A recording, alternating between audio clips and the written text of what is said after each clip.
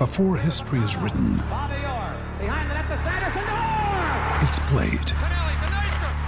Before it's frozen in time, it's fought one shift at a time. Before it's etched in silver, it's carved in ice. What happens next will last forever. The Stanley Cup Final on ABC and ESPN Plus begins Saturday. What's up, everybody? Matt Kajeski here, back again with the Odd Shopper channel. Today we're talking some college basketball ahead of a mid-major focused Thursday slate. It's February the 22nd. Before we get started, make sure to hit that thumbs up button, subscribe to the channel, and hit the notification bell so you know when this and all other content goes live. We're also brought to you by BetMGM. Limited time offer for those of you in legal states except New York, Puerto Rico, Nevada. Click the link in the video description below. Make your first deposit of at least $5. Turn that around, $5 wager on any team, total, market, whatever you would like. And you will be paid out $150 in the form of bonus bets. That is $150 you didn't have. You can use it on any team, even one of these teams in this video if you'd like. But who doesn't want an extra $150 in their bankroll? You must be 21 or older to play in most areas. If you or someone you know has a gambling problem, please call or text 1-800-GAMBLER. All right, we'll circle back to yesterday, an exciting slate of games. I was at the Marquette game, so I missed a lot of it, but I did see Kentucky get upset, saw Illinois get upset, and a lot of fun games overall. We were on some pretty good spots. Duke versus Miami. All the injury stuff we talked about came to fruition. Tyrese Proctor ended up clearing protocol for Duke, and Miami, unfortunately, did not have two of their starters, and it was just a complete disaster for a team that continues to sputter down the stretch. Nebraska got a road win. Who would have thought? I was told on the internet that they cannot win on the road, despite playing a couple overtime games already this year. They knock off Indiana. That was solid. Colorado State, New Mexico was on the under there, which came in. LaSalle covers against Bonaventure. Richmond bounced back against Rhode Island after a tough stretch for them recently. Then we had Jacksonville State, Bradley, and added Florida late. For any late additions, those are always available on Twitter. I tweet those out at Matt_Gajeski if you are interested. As far as the losses go, they all came in greasy games. Western Carolina, Dayton, Northern Iowa, UNC Asheville. So ended up with a profitable day, a solid day overall in what was a fun one for college basketball. Today, largely mid-major Thursdays, a couple Pac-12 games, and we honestly have a few Big Ten games, which surprised me. Some of them are hard to bet. You've got Purdue as a massive favorite over Rutgers, Ohio State in free fall, and Michigan barely fielding a roster at this point. So some of those games are difficult to bet. We'll talk five in depth, and then we'll run through a rapid-fire section at the end. Again, rapid-fire doesn't mean those games are any less valuable or important. This is a timing thing. If you have any questions, you can reach out to me on that. But let's dive in. So we have Washington State taking on Arizona. This is a rematch from earlier this year. Washington State got a victory over the Wildcats. That was on their home floor. Now they hit the road to face the Wildcats. The spread is 12.5, which I think is too far in favor of Arizona. It's nothing against Arizona. This team is awesome. A little bit up and down at times. They've struggled in certain games. Haven't quite gotten the best play out of Kylan Boswell. Their front court fouls a lot. You've got Ballo and Keyshawn Johnson. Johnson's had a big problem fouling lately. I mean, he only averages 3.1 fouls per 40 minutes. I don't expect this to persist, but 4 fouls in each of the last 3 games. Not the best showing for Keyshawn Johnson, and I wouldn't say they're exactly deep there. Their backcourt at least is a little deeper. You know, Caleb Love, Pele Larson, Kylan Boswell, and then you've got Bradley and Lewis on the bench, so you can afford some play. Maybe that isn't always optimal from some of those players in the backcourt. But as far as they match up here, Washington State does a lot of things well. They're a roster that's built with size. That's what you need against Arizona. Arizona's 28th at effective height. Washington State's 23rd. So all the ancillary metrics are related to height. Rebounding, it's 24. Washington State, 3 for Arizona. Pretty close there. On the interior, Washington State, they're 75th in scoring. They're 15th in defense. That counteracts Arizona, who's 27th in scoring, 68th on defense. You need a roster that can do this. Neither team shoots a lot of threes. 311th for Washington State. That's 3-point rate. It's adjusted for tempo. Arizona's 303. You have slightly better three-point shooting percentage on the Arizona side, but they're also far worse on defense. 80th for Washington State versus 215th for Arizona. If you look at just the overall efficiency metrics on the screen, those are also very close. Offensive efficiency, defensive efficiency. The one thing that really boosts the defensive efficiency rating for Arizona is turnovers forced. They're 77th. Washington State, very good with the ball in their hands. They do not have a lot of turnovers committed. So to me, this just speaks to a game coming in with a spread closer than what we see on the screen at 12.5. And I guess I don't usually dive into the situational stuff, but with Washington State, this team isn't even really in a bad situational spot. They last played Saturday against Stanford. They had 2 straight home games. This is the first leg of their road trip. They're in Arizona twice. You have Arizona tonight and Arizona State on Saturday, so no look-ahead stuff for those of you that like to look at that stuff anyway. A lot of points. We're going to back the road team, 5 days rest to travel and hit Arizona. I guess you could talk me into the revenge, with the Wildcats, but not going to buy that. All right, let's head to the AAC. We have SMU taking on FAU, game where these teams are only going to meet once this year. Don't love when we have conferences like this, but no potential rematches, and one where FAU's the home team. They're coming off the loss. They've sputtered a little bit this year after reaching the Final Four last year. SMU's had a very good season. They're up to 39th at KenPom. They're 19-7. They're a team that my model has personally loved, and they like them again in this spot.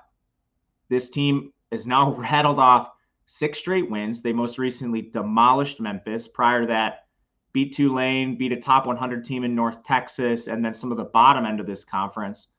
But FAU has been up and down.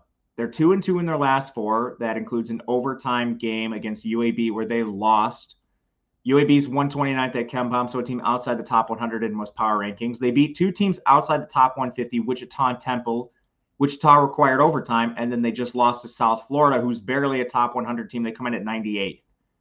It's been a real struggle for this FAU team. And if you go even beyond that, their last top 100 win was against North Texas, who's 74th. That was 66-63. It has not been clean sledding for FAU recently, and this is reflected in the efficiency metrics. They have a slight edge on SMU in offense. We'll dive into that a little deeper in a second. But they're way worse on defense, 144-38. It's not even close. Rebounding, SMU is an edge here, 27-55. I guess you could maybe argue that they haven't had Rosado on the interior, so you've really relied on Vlad Golden. And for whatever reason, they refuse to play him more than 24 minutes. So when Golden comes off to the court, it's really, really greasy players like Trey Carroll. Now Rosado's back. That does help somewhat, but this FAU team still doesn't play with a lot of size, 235 to 205 for SMU. So I don't think this rebounding edge SMU's direction, although slight, is going away. And then to dive into the specific scoring stuff, this SMU team, they don't trail FAU in most metrics. On the interior, 87th in scoring, FAU's 21st. Unfortunately for FAU, there is a huge gap in defensive efficiency on the interior, 23 versus 134. So Golden, everything he does well and what these guards can do getting to the basket, it's not going to be easy. You have Harris and you have Phelps to defend the elite guards like Davis and Martin. Then from 3, also very close, 86 SMU. And then FAU is 42. Defense, this is a wide gap. SMU is 22nd. FAU is 160th in perimeter defense. So yeah, you have these slight shooting edges FAU's direction, but it's not like SMU's bad. And then you have pretty vast gaps on the defensive side of the ball, which leads me to believe we have some value on the SMU side, despite coming in as the road team. You can find 6s out there. I was actually pretty happy with 5.5 prior to some of this line movement, but I guess you're not really incentivized to take this now with it moving the other direction, but SMU is the side we're going to look at. All right. We'll head back out west. We're Pac-12 dominated slate. So we'll talk Oregon taking on Stanford. Those of you that want to skip ahead, you've heard me talk about Stanford a lot. You probably lost money on Stanford. It takes me a long time to banish teams. There's actually only one team banished right now. It's Wisconsin, but Stanford is pretty damn close, and if they don't win this game, they're probably going to be banned. It's a pick 'em. First thing I'll say is this line's going to move. So if you're scared of Stanford, but you love closing line value, just take them. It's going to move. All right, for the actual analysis, Oregon has a ton of injuries this year. Team is really sputtering down the stretch. They lost Nate Biddle. They lost Mookie Cook. They lost Zarzuela, and they lost Bartholomew. That's 4 players who, when healthy, play like 15 to 20 minutes at least for this team. Just completely battered season for Oregon. And somehow they've actually put together a competent record, so they need some credit. But as far as their recent play, it has been a struggle. They barely beat Oregon State over the weekend. That was a 2-point victory. They lost to Washington State. No shame there. They beat Washington by 5. That is what it is, a middling team. Lose to UCLA. And that's their last 4 games. That's where you see most of these injuries occurring for this team. Meanwhile, Stanford's lost 4 of their last 5, some of these closer than others. But this team, they kind of ride and die by the 3 at times. They are 9th in 3-point percentage, 70th in 3-point rate. Oregon is 191st at defending the 3. So another tailor-made matchup on the home floor for Stanford to take advantage of this. And they're 25th in effective field goal percentage. Oregon is 113th. Where Oregon wins, they do have advantages inside, especially with Dante back in the picture. Stanford is much taller than Oregon, though, so you have bodies to throw at Dante. The effective height difference is 225 for Oregon, 18th for Stanford. So there's really no excuse why they've been so bad on the inside, but just player personnel-wise, like Maxime Reynaud is 7'1". Brandon Angel's 6'8". Spencer Jones is 6'7". Andre Stojakovic is 6'7". Michael Jones is 6'5". And then like James Keefe will play 8 minutes maybe in this game. He's 6'9". You have tons of height to throw at this team. I don't know. This is a lot of points. Excuse me, this is not a lot of points. You can find pick'ems out here. -1s are available too. Try to find the pick'em, obviously, if you can. Use Odd Shopper. This will help you just find the book with the best number. It's available. You can sort by state. You can sort by book, whatever it is that you prefer to use. And it's just going to give you the best place to take this. But expect movement. Other benefits to Odd Shopper. We don't just have college basketball. And it's going to help you find plus EV bets with our market-based approach. Discord's now involved too. I'm in there talking up these games. So if you'd like to take advantage, it's $14.95 for a week, $49.95 for a month. No long-term commitments. Highly suggest it. It's going to make your process far easier and save you money. Stanford will be the side. Let's stick out west. We have UC San Diego taking on UC Riverside. This game, we'll back another road team here. San Diego's been awesome this year. These teams actually did play, so we can go back to previous sample for these two teams. It was a close one. Came down to 1 point. San Diego did get the win. It was 66-65. That was on their home floor. But you have a vast difference in most major efficiency metrics. San Diego 67th in offense. You've got a Riverside team outside the top 230. The defensive gap is a little closer. It's 154 to 208, but it's still there. Rebounding, Riverside actually does have a slight advantage in this area of the floor, but I don't think it's going to be that big of an edge in this game. A lot of this is just effort, and it comes on the defensive end. The difference in height, 193 to 70, it's decent, but it's not what I think this is really going to affect the game.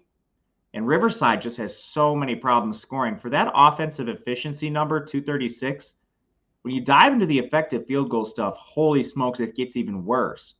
338 effective field goal, 353 interior scoring, 250th from 3. The worst place, I guess, on defense for San Diego is from 3, 211th, but you just don't have a team that can exploit this whatsoever. Meanwhile, San Diego, 83 on the interior, 54th in three-point rate, 158th in three-point percentage. This team they've never turned the ball over. They force a decent amount of them. Riverside, conversely, they don't generate any turnovers. They're in foul trouble quite a bit. They don't use their height effectively. It's on the road, but this one stands out towards UC San Diego. One of the better teams in this conference. Wouldn't be surprised if they make a March Madness this season. Last one, saved the greasiest one of all for you guys. Lemoyne takes on LIU, Long Island. We have the Dolphins versus the Sharks if you're into cool mascots, but contrary to maybe intuition, we're going to back the Dolphins here over the Sharks. You can see it in the record, just two vastly different teams. The biggest gap in efficiency on either side comes on the offensive end. Lemoyne 248, Long Island 246. There are some other edges that point towards Lemoyne in this game, despite being on the road. This team shoots a ton of threes. They're 18th. They actually rank 113th in three-point percentage, which is shocking. I think despite the slight gap in defensive efficiency, you actually have some pretty good defensive edges for this team. They never turn the ball over, and they force a ton of turnovers. They're 109th in turnovers forced. Long Island is 330th in turnovers committed. They're constantly committing turnovers. Foul margin vastly favors Lemoyne. Just player personnel. EvanMia.com, sort by conference. This is the NEC. You can just look and see where these players rank in Bayesian performance rating.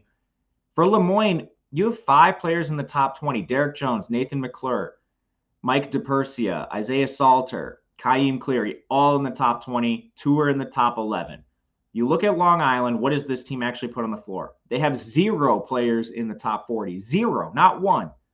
Not a single player that ranks top 40 efficiency-wise in this conference. Yeah, they're at home. Road trips aren't crazy in this conference, but Lemoyne just holding so many drastic advantages over this Long Island team. We'll back them here. All right, let's get to rapid-fire stuff. I did take an over in an SMU FAU game. I took Monmouth over Towson. That was +7. Delaware +1.5 against Charleston. App State, Old Dominion, and under 144.5. South Alabama +4.5 against Southern Miss. Took an under in UC Santa Barbara, UC Irvine. That's at 144. Took UC Bakersfield against Long Beach at +11. Eastern Washington -7.5 against Northern Arizona. Seattle -5 against Stephen F. Austin. And an under in NJIT versus New Hampshire. If you have a comment, please leave it below. Otherwise, I'm on Twitter at Matt_Gajeski. DMs are open if you have a question. We'll be back tomorrow for Friday, and then Saturday, we'll be back for that as well. Until next time, good luck, everyone. We'll catch you later.